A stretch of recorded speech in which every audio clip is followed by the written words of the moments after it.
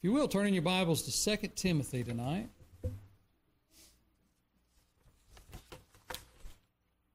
We were very close to this passage last week, but this one's going to be a little different. 2 Timothy, and we'll be in chapter 4 tonight. I want to start a new series. It's just going to be 3 messages. It'll be a very brief series. But this one is about fighting the good fight. And it's going to take a look at 3 areas of our lives that we must get in order to fight this good fight that Paul speaks about. And so we'll be looking at 2 Timothy chapter 4, verse 7. 2 Timothy chapter 4, verse 7.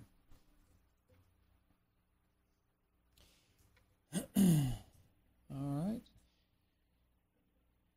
And if you will, since it is Sunday, go ahead and stand to your feet, please, as we give honor to God's Word.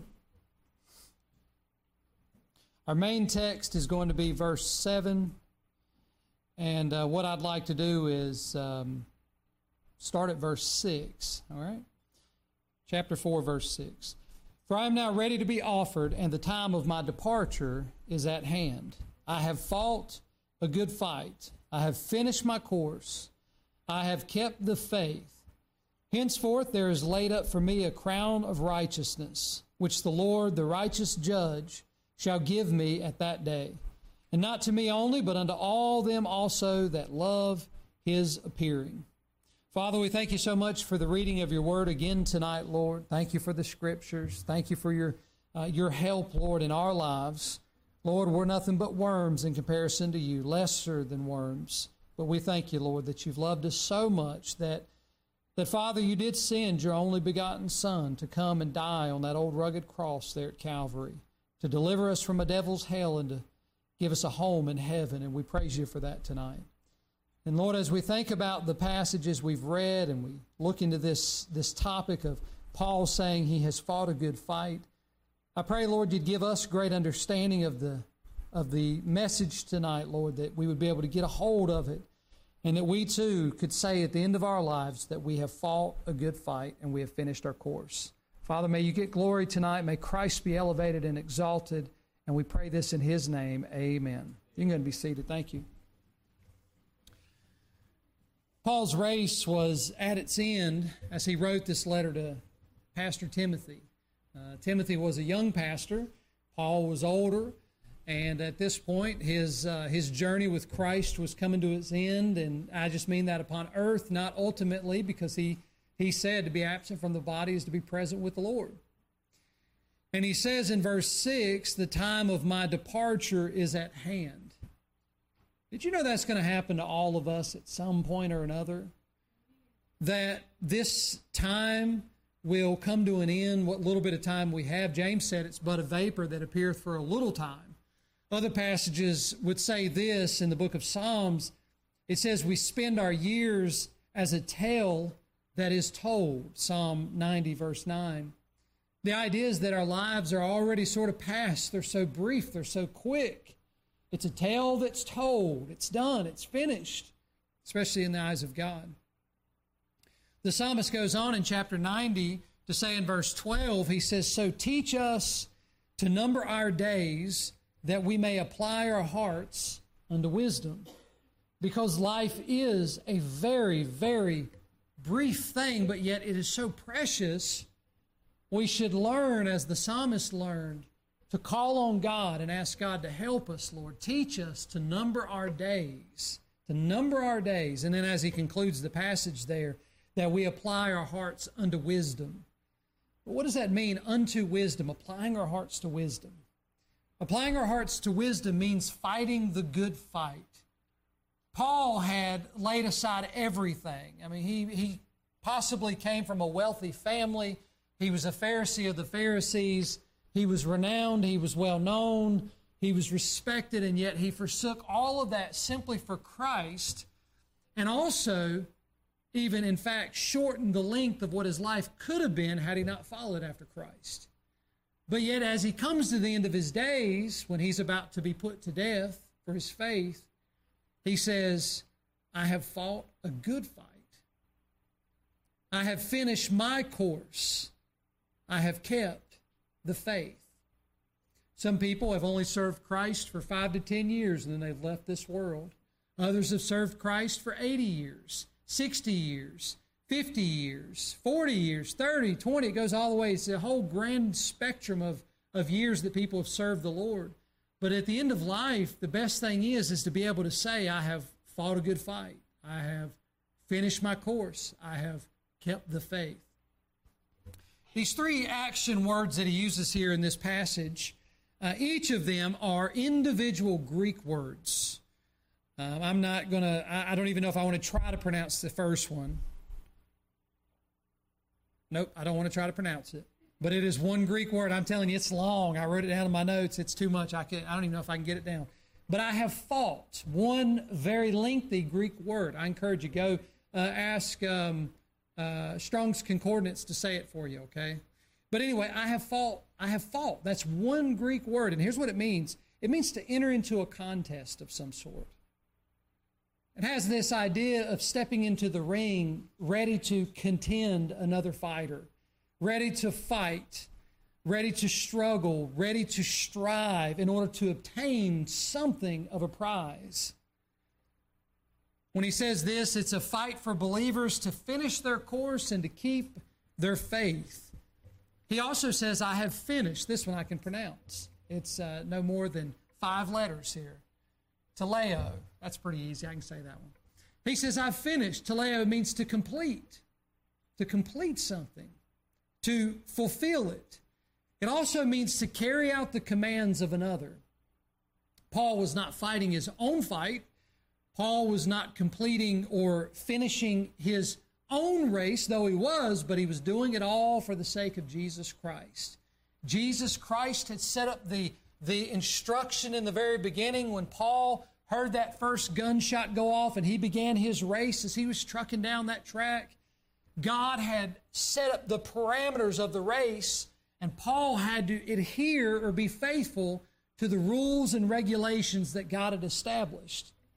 And so therefore he, as I said, he carried out the commands of another.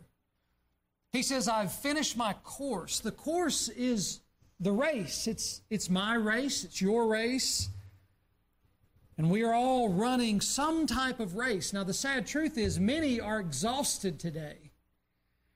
They've had moments where they were moments of excitement, moments of almost what seemed like a revival in their life. They were on fire for God. They were doing everything they could do for God. But then somewhere along the way, they burned themselves out and they became exhausted. And so many are out there running the race. And you could imagine a grand race, this wide track, all of these runners, each one with a different number on them. And some are lagging behind because they're absolutely exhausted running the race. And then others have almost given up. They're not even running the race anymore. If anything, they're barely walking to the end. And then others are being dragged across the finish line. Paul says, I have finished my course. And then he says, I have kept the faith. I have kept, that's tereo, which means to attend to carefully, to guard something. He has guarded the faith. This is the race for all believers, that we guard the faith, that we fight for the faith. And the faith is the greatest work of the Lord Jesus Christ because He is all that matters. He is the center of all that has purpose in life. Colossians 1:16 says all things were made for His purposes. So what I want to do over the next 3 weeks is I want to talk about fighting the good fight. And what I want to put before you is this truth that there are 3 areas in our lives where we are going to fight as Christians. This is not necessarily a message for a call to salvation, though somebody will hear the gospel here in the first part of it. But it's more of a truth that would help Christians to understand how can we fight the good fight. And the good fight is fought in 3 areas of our lives. Number 1, it's an inward fight. You will fight an inward battle, trust me. Number 2, there's an outward fight. You're going to fight with those things around you, people, circumstances, trials, tribulations, temptations, You're going to fight outwardly. But then thirdly, there's also an upward fight.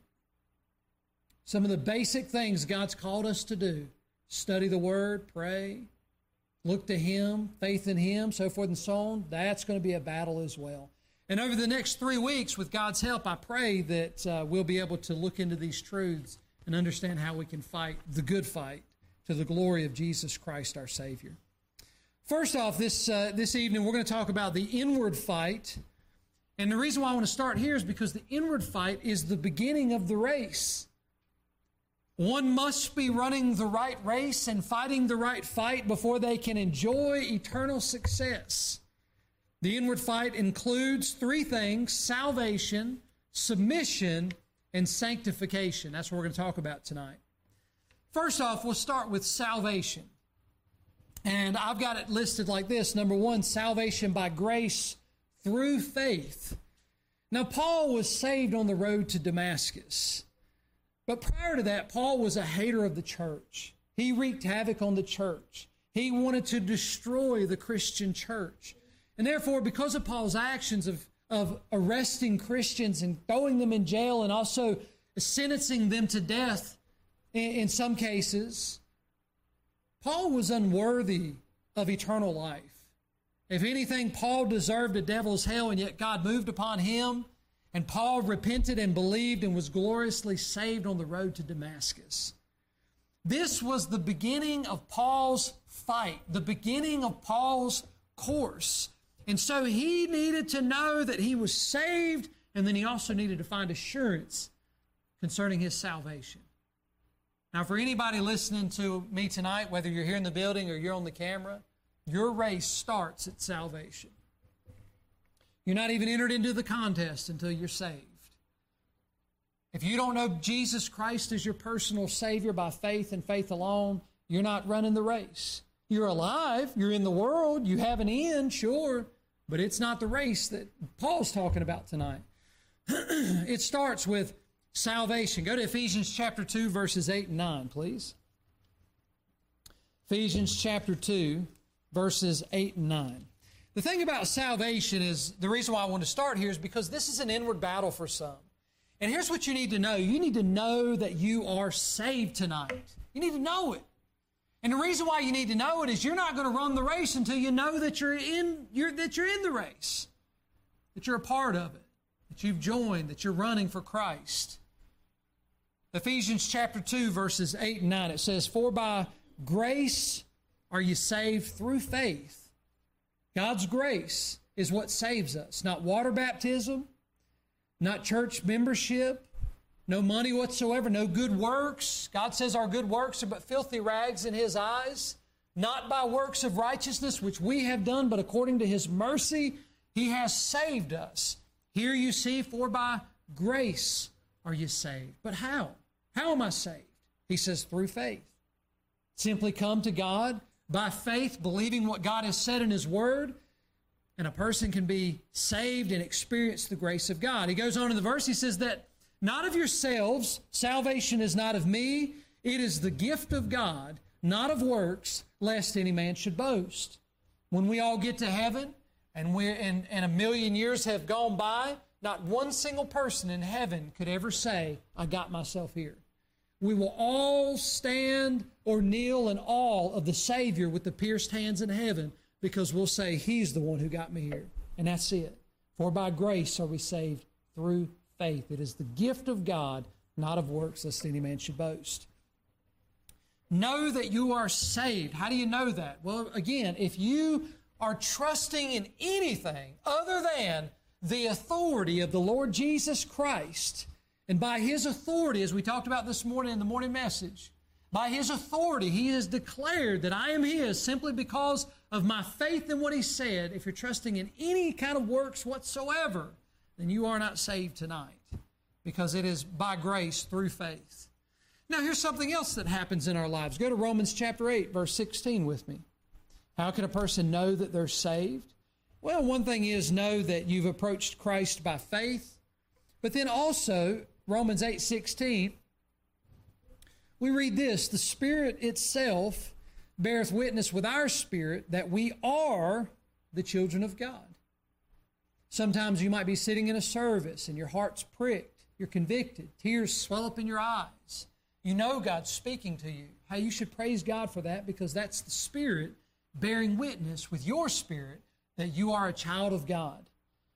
And we certainly need the witness of the Holy Spirit, because He helps us, He guides us in all truth to bring us to the place of salvation, initially with conviction, but after that He brings us further along in our Christian journey. And day by day, the Spirit of God bears witness with our spirit that we are the children of God. There's a witness there. 2 Corinthians, if you will, chapter 13, turn there with me. 2 Corinthians chapter 13. This inward battle is something that must be addressed so that you might fight the good fight, finish your course, keep the faith, so forth and so on. 2 Corinthians chapter 13, look at this, verse 5. 2 Corinthians chapter 13, verse 5. We read in the Scriptures, examine yourselves, whether ye be in the faith. Prove your own selves. Know ye not your own selves, how that Jesus Christ is in you, except you be a reprobate? We are told in Scripture to examine our own testimony of faith to be sure that we're in the faith. It's not blasphemous to God to ask God to confirm your salvation. It's not blasphemous to God to think at times, did I really get it straight? If anything, it honors the Lord, because He says, examine yourselves whether you be in the faith. He says, prove your own selves. How do you prove it? You prove it according to the Word of God. Things that I've already mentioned. Did you try to get in the family in any other way than faith in Christ? Does the Holy Spirit bear witness with your spirit at times, convicting your heart, challenging you to be better and to do better? This is not a measure of how much sin I've done. Hey, we all come short of the glory of God. I've made mistakes after I've been saved. I have sinned and I have struggles even today, and I've been saved since the age of 13. And I still have things that I battle with. That's not an indicator of my salvation. The indicator is how I approach the Lord. And then also afterwards, what followed in my relationship with Him. What does the Bible say? Therefore, if any man be in Christ, he's a new creature. Old things are passed away. Behold, all things have become new. I have seen a change since I was saved up to now. It was gradual at times, it was extreme at other times, and then it slowed down at other times. But there has been a little bit of a change ever since I called on the Lord Jesus at that time. And that is a good indicator, because I am trying to let the old nature die, and I'm trying to live in the newness of life for Christ. And that's what the Bible says. So to examine yourself, that's not a problem, but you want to prove based on the Word of God whether or not you are saved. Know that you're saved tonight. The second thing is, well, really letter B we're still second point under our first point here. As we're talking about salvation by grace through faith, we should always get assurance from God's Word. Some people will struggle with their assurance because they're examining their lives more so than examining the Scriptures. But I want to point your attention to 1 John chapter 5, verse 13. 1 John chapter 5, verse 13. I've quoted this passage before in the past. You may remember it, but I'll share it with you again tonight. John says this, and this is John in his older years, about 80, 90 years old here, coming to the end of his journey. And here's what John learned. John learned that our assurance must rest in the Word of God. It must. It can't be just a feeling, an empty profession. It must rest in what the Word of God has said. What is it? He says in 1 John chapter 5, verse 13, these things have I written unto you that believe on the name of the Son of God. Why? That you may know that you have eternal life. Why? And that you may believe on the name of the Son of God. See, the Word of God was written for our benefit so that I can go into the Scriptures and I can say, okay, I'm not sure if I'm saved, but what does the Bible say? The Bible says, whosoever calleth on the name of the Lord shall be saved. Okay, I did that. There's faith. Faith is in the Word of God. And then what follows? There's a change. There's a bearing witness of the Spirit. There's a desire to love the Lord. There's a desire to follow His commandments. Jesus said, if you love me, you'll keep my commandments. So there's this new desire in me to want to honor my Savior. That's all proof. But where do I get that from? Not just from up here, but I get it from here. I get it from the Word of God. These things have I written unto you that believe on the name of the Son of God, that you might know that you have eternal life, and that you might believe on the name of the Son of God. In the Gospel of John, chapter 17, Jesus was in the Garden of Gethsemane, and he was praying to the Father, and he was praying about believers. And here's what he didn't do. He didn't say, God, I sure pray that you'll give the believers assurance based on themselves and their own wisdom and ideas and just their good deeds. No, he says, sanctify them through thy truth. Thy word is truth, John 17:17. So the Word of God gives us assurance of our salvation. And here's what the devil likes to do. If you could imagine with me that the devil has a tool bag.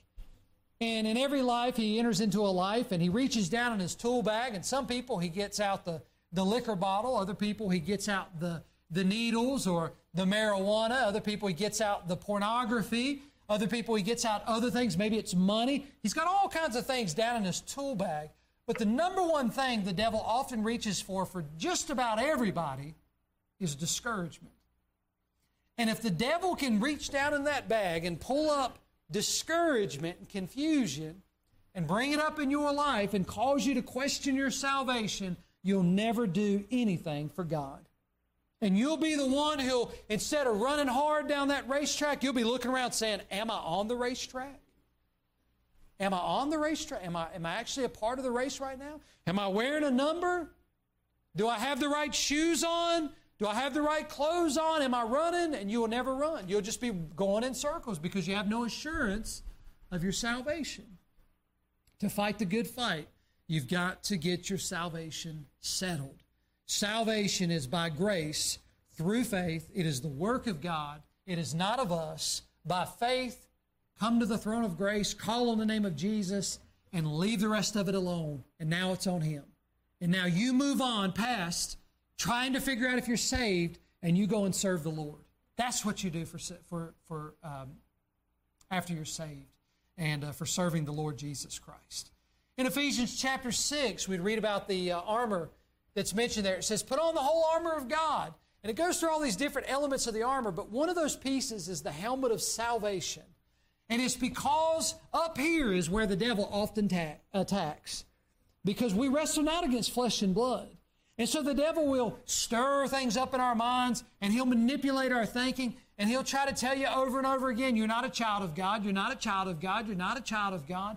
And you know what that does? It causes you to be the runner in the middle of the track, just spinning in circles, and you're not actually running the race. Forget about the devil. The devil has no power apart from what God's given him. You put your faith and trust in Christ. You say, Christ is my Savior. He is Lord. He is King. And I am saved because I have placed my faith and trust in Him. And you go on and submit yourself to God, and the devil will flee from you. James 4 confirms that. So the first thing is be saved by grace through faith. The second thing that I want to talk to you tonight about, and this one's hard too. If you will go over to James chapter 4.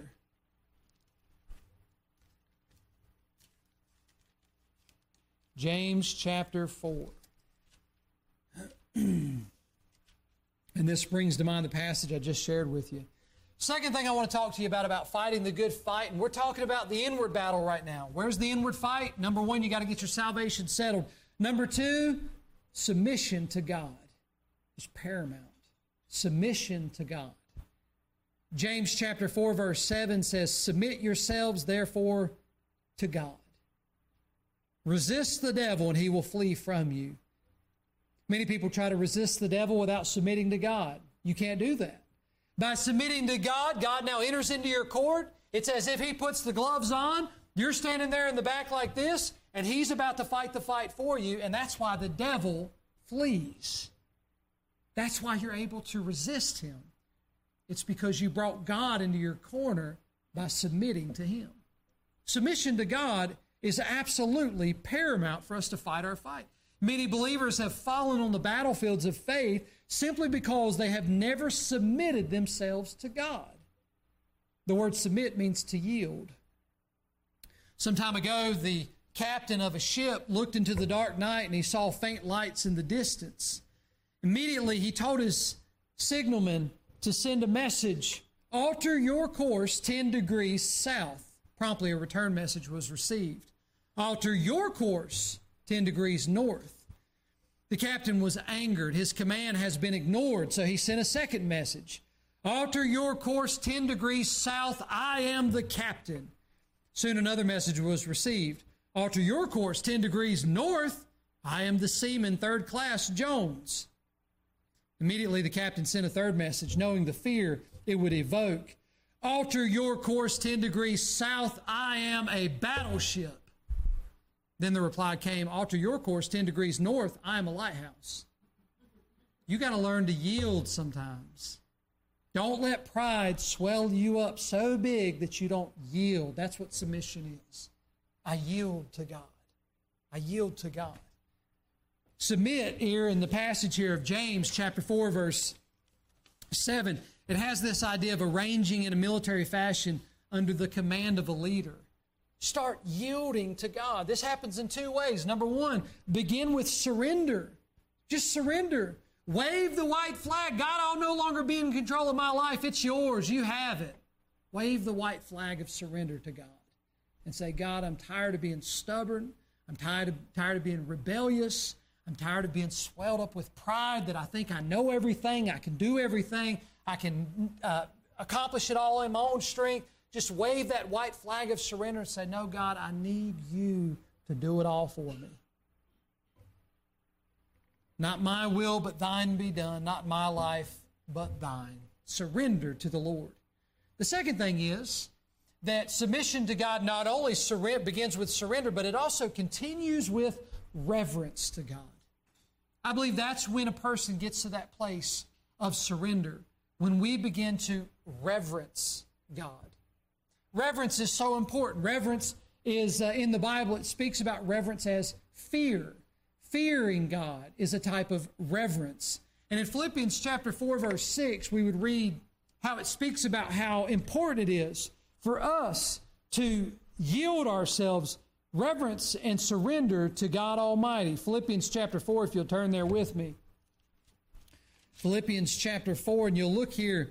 Good passage of Scripture, verse 6. Look what he says. Be careful for nothing, but in everything by prayer and supplication. Watch this. With thanksgiving, let your requests be made known unto God. Now that passage tells us that our surrender as well as our reverence of God is so important. Here's why. The word careful means to be anxious about something. Now, I don't know about you all, but if somebody gave me $1 million, I wouldn't be too anxious about that. I'd be pretty happy about that. If somebody gave me a brand new car, I wouldn't be too worked up about that. Wouldn't be anxious or concerned about it. I'd be like, thank you, Lord. That's easy to praise Him for. Somebody comes and hands me the keys to a brand new house with a pool in the backyard. I wouldn't be upset about that. I'd say, thank you, Lord. That's wonderful. But how about when you go to the doctor because you've been having a little bit of an ache or pain inside, and he tells you, I'm sorry, sir, you've got cancer. I'm sorry, sir, we're going to have to do some serious surgery on you. We're going to have to remove this mass that you have inside your abdomen. That's when you go to God and it says, be careful for nothing. Be anxious for nothing. But look what it says, but in everything, by prayer and supplication. There's your attitude. That's the pleading, the begging of God. God, help me. I'm in the midst of a trial. This is not a nice house. This is not a nice car. This is not $1 million. God, I am in the midst of a trial. But it says, but with thanksgiving. But God, I thank you for the trial. That's a person who has gotten to the place of surrender and reverence towards an almighty God. And that person is fighting the good fight all the way to the end. The Bible says that the fear of the Lord is the beginning of knowledge. That word fear is also defined as reverence. It means to stand in awe of God, to respect Him, to honor Him, to glorify Him. But the Bible goes on to say not only that the fear of the Lord is the beginning of knowledge, but I want you to listen to this one, Proverbs 14:27. The fear of the Lord is a fountain of life. How many have ever thought of the fear of the Lord as being a fountain of life? something I can go to, something I can find nourishment in, I can find satisfaction in. I can quench a thirst that I might have, a craving that I might have. By the fear of the Lord, that is a fountain of life. See, it's so important as we fight, this good fight, that not only that we know that we're saved by the grace of God, as we've already looked at, not by works of righteousness, not by water baptism, not by church membership, not by money, not by good deeds, but simply by faith in Jesus Christ. In Him alone we're saved. That puts me in the race to fight the good fight, but then I must get to the place of submitting to God in all things. And I surrender my life to Him. Lord, it's not my life any longer, it's yours. And then I continue with reverence and honor and glory to God Almighty, realizing that my reverence for the Lord becomes a fountain of life to me, especially through the harder times of life. These are two things that I believe help us to fight the good fight. And this is an inward fight. This is something that I believe every believer battles with. Everyone struggles at some point or another with the assurance of salvation. Maybe I shouldn't say everyone, but a lot of people do. I know I've been there. You got to get it settled. Know if you're saved or not tonight. It's by God's grace through your faith. And then the second thing is struggling with submission to God. Often people don't fight the good fight simply because they're not submitted to God. They say, God, my plans are better than your plans. God, I know your word is set for me to do this, but I'm not concerned about that because, God, I've got things I want to do. You're not submitted to God tonight. And if you're not submitted to God, then you're not fighting the good fight. And I doubt you'll ever get to the place where you'll truly finish your course and be able to say, I kept the faith, as Paul did in 2 Timothy 4, verse 7. The third thing that I want to talk to you tonight about, and this will be concluding our message here, we'll find over in 1 Peter chapter 3.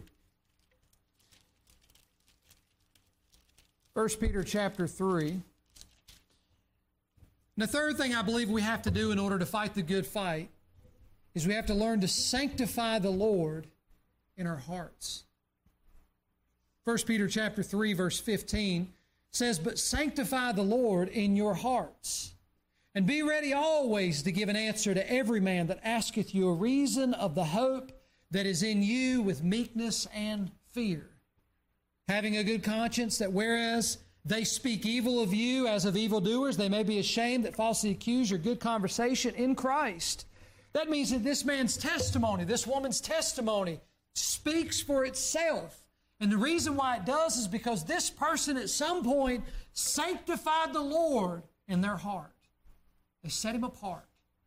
The word sanctified means to consecrate, to separate from profane things. It means to hallow. You know, the Lord Jesus said this in Luke chapter 11, verse 2. He says, when you pray, say, Our Father which art in heaven, hallowed be thy name. Do you remember that prayer?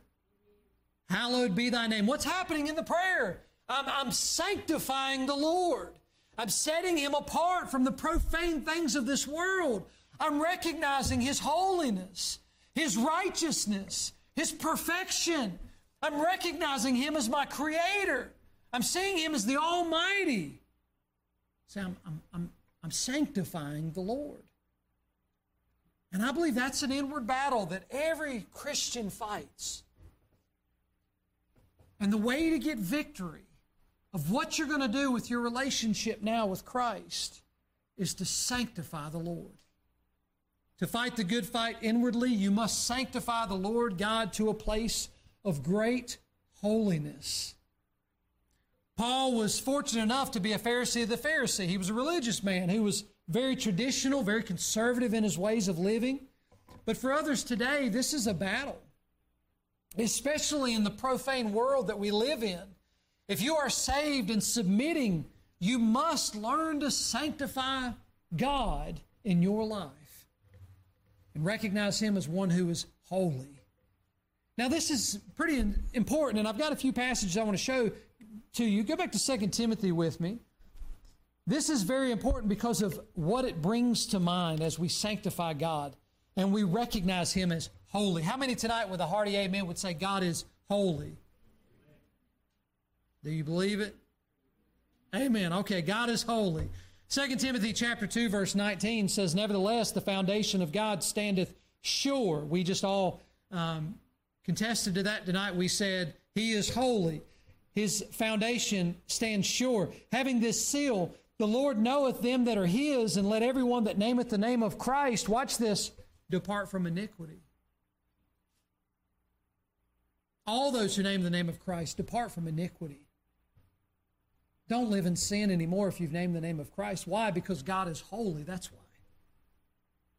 Because God is holy. I'm sanctifying Him in my life, in my heart. It goes on to say, nevertheless, verse 20, "But in a great house there are not only vessels of gold and of silver, but also of wood and of earth, and some to honor and some to dishonor." Hey, this is the world and the lives that we live today. In you, there are some holy things. In you, there are some unholy things. In me, there are some holy things, and there are some unholy things. In the world that we live in, there are vessels that are bringing honor to God, and there are vessels that are not bringing honor to God. But verse 21, "If a man therefore purge himself from these, he shall be a vessel unto honor, sanctified and meet for the master's use, and prepared unto every good work." You know what he's saying? If the Lord is holy and we believe His foundation stands sure, and if you've named the name of Christ, then depart from iniquity. Purge out those vessels that do not bring honor to God any longer. Purge out the things that dishonor the holy name of Christ. Purge them out of your life as a believer, and you will, in fact, fight the good fight. You'll finish the course, and you'll keep the faith. The reason we find 1 Corinthians chapter 6 mentions another truth. Let me take you here. Right there after the book of Romans, 1 Corinthians chapter 6, verse 19. Sanctification of the Lord in your heart, because, number one, your body is His temple. 1 Corinthians chapter 6, verse 19. Paul says what? "Know ye not that your body is the temple of the Holy Ghost, which is in you?" You remember how in the first part we talked about how the Spirit bears witness with our spirit that we are the children of God? Hey, that's a wonderful thing. I'm so thankful for God giving me a perpetual witness in my life. But also, that reminds me that my body is the temple of God, and I am no longer my own, but it's the Holy Spirit who lives and dwells within inside me. He says, "You are not your own," as it concludes there in verse 19, "for you are bought with a price. Therefore glorify God in your body and in your spirit, which are God's." See, to fight the good fight, the inward fight is that I have to sanctify the Lord in my heart. I have to recognize that God is holy, as we mentioned earlier. I have to set Him aside as someone who is holy. And then I recognize that, wait, if God is holy and God is in me, then I should strive, fight, contend to live a holy life to the glory of my Creator. And the second thing we find is over in the book of Galatians. Go to the right there in your Bible, right past 2 Corinthians, and you'll grab Galatians. Look at chapter 2 with me. As we sanctify the Lord in our hearts, we recognize that our body is His temple, but also that our life is now His life. Galatians chapter 2, verse 20, "I am crucified with Christ. Nevertheless I live, yet not I, but Christ liveth in me. And the life which I now live in the flesh, I live by the faith of the Son of God, who loved me and gave Himself for me. I do not frustrate the grace of God, for if righteousness come by the law, then Christ is dead in vain." Paul is simply saying, I now live differently because I love Christ. You know, a lot of times people get hung up on the do's and don'ts of the Christian life. I'll be honest with you, the Bible says that, Paul said, "It is lawful unto me to do just about anything." He mentions that in his writings, and I can't grab a hold of the exact phrase that he used there. Maybe it'll come to me here in a second. But the idea was that because of Christ's death, burial, and resurrection, the blood of Christ cleanses us from all sin, past, present, and future. So if a person wanted to, you could go out here and lawlessly live your life and sin to the utmost. And according to the Word of God, you still wouldn't lose your salvation. But I'll tell you this much, with the presence of the Holy Spirit inside of you, a child of God would never do that. And the Bible says, Jesus said, if you love me, you will keep my commandments. So you say, Brother Tim, why do you live the way you do? Because I love Jesus. I love my Lord. Why do you dress a certain way? I dress this way because I love my Lord.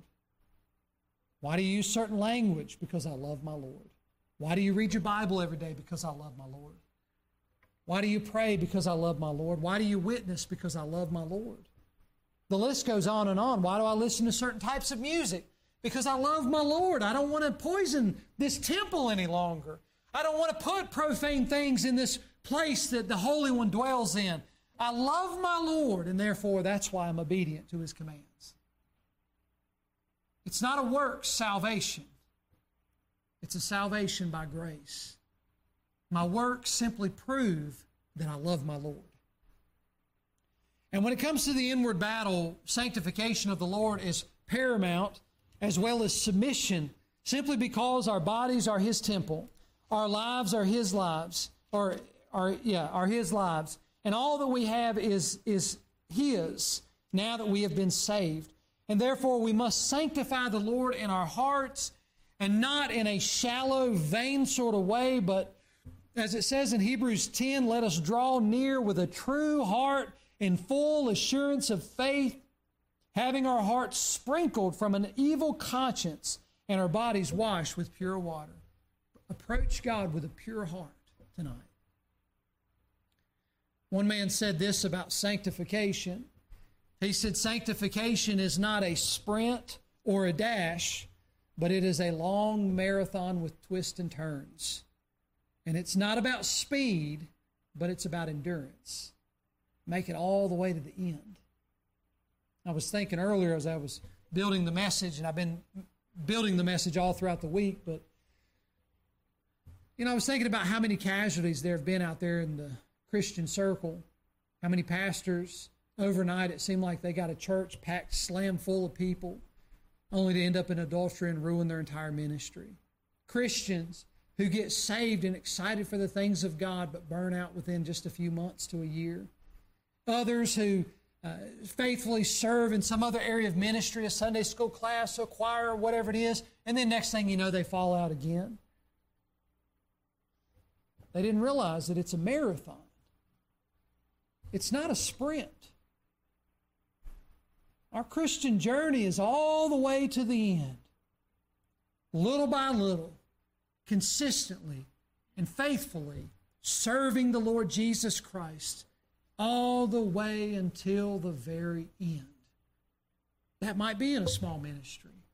It may be just teaching a little Sunday school class. It may be singing in a small choir. It may be in your workplace and that's all you do there, but it's faithfully all the way to the end. Run that race and run it with endurance. Go for the long haul. And it takes time to do that. And you'll struggle with these inward fights of salvation, get your assurance down. Submission, wave that white flag of surrender to the Lord. And even sanctification, realize God is holy. And therefore we should be holy too. And that's what the Father said. He said, I'm holy, and therefore you should be holy. This is the inward battle that every believer will face, and we must overcome these challenges. Otherwise, we'll never fight the good fight. And that's what we've been called to do. Be saved by grace, submitted to God, and sanctify the Lord in your heart. I have one last passage for you, Philippians chapter 3, and then I'm done. Philippians chapter 3. Paul had never seen himself as done until his life came to its end. As he ran his race, he had to leave behind much of what he thought he knew, his former life, his former views and other things, and he had to reach forth towards the new life that Christ had given him. And we see that he gives nod to that in Philippians chapter 3, verse 13. He says, Brethren, I count not myself to have apprehended, but this one thing that I do, forgetting those things which are behind and reaching forth into those things which are before. I press toward the mark for the prize of the high calling of God in Christ Jesus. Paul left behind the old life, the old man, the old nature. He left it behind and he reached forth towards that newness of life that he has in Christ. And I believe to fight the good fight, that's exactly what we'll have to do tonight as we confront these areas of battle here with the inward man. Salvation, submission, and sanctification. Amen. If you will, stand to your feet tonight, heads bowed, eyes closed. And I appreciate you all being faithful to be here for the message time. And I pray tonight's message maybe has it helped you some. And as we look to close the service out here, heads bowed, eyes closed, no one looking around. To start with, I'll start with the first one. How many here tonight would say, I have absolute assurance of my salvation and I am on my way to heaven with the uplifting of the hand? Amen. Praise the Lord. How many would be so bold as to say tonight, I have submitted my life to God. I have waved the white flag of surrender, and I am fighting the good fight tonight with the uplifting of the hand. How many would say that? Amen. And then the last one is, how many would say, I have sanctified the Lord in my heart, and I recognize that this body of mine is His temple, and that my life is His life? How many would lift up their hand and say, that's me tonight? Amen. Ronnie's going to sing tonight a song, and as he sings, it could be that there's a battle you have right now that you're dealing with. And if there is, the altar's open tonight. You're welcome to bring it up here. And I pray you'll make all things right with the Lord tonight so that we all can fight the good fight, can finish our course, and can continue to keep the faith as Ronnie sings tonight. Won't you come?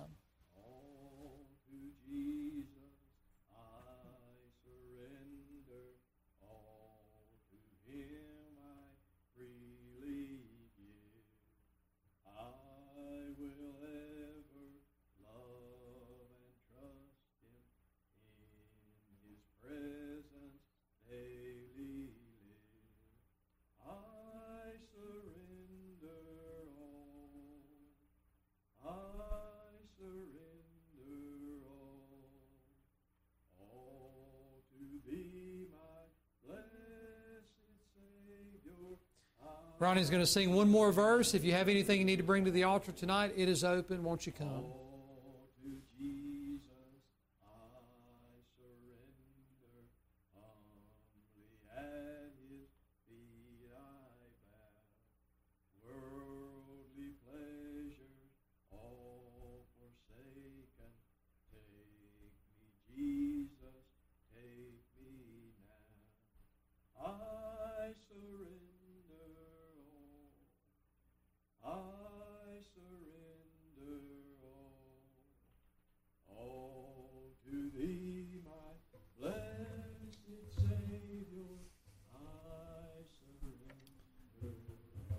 Amen. You can go ahead and look this way. Thank you all for being here tonight. We praise the Lord for being with us today and allowing us to gather in this place.